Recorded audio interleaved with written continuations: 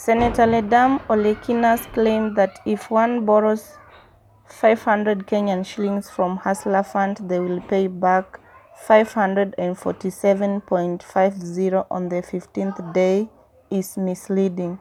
The senator published this claim on Twitter on 3rd December 2022 after the president launched the fund on 30th November 2022 claim.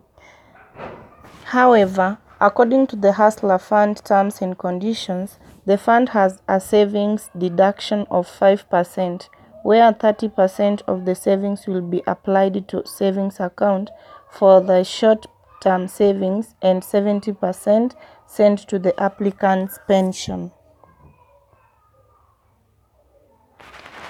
Further, failure to pay the loan within 14 days, the applicant will be subjected to an interest of 9.5% per annum with effect from the 15th day.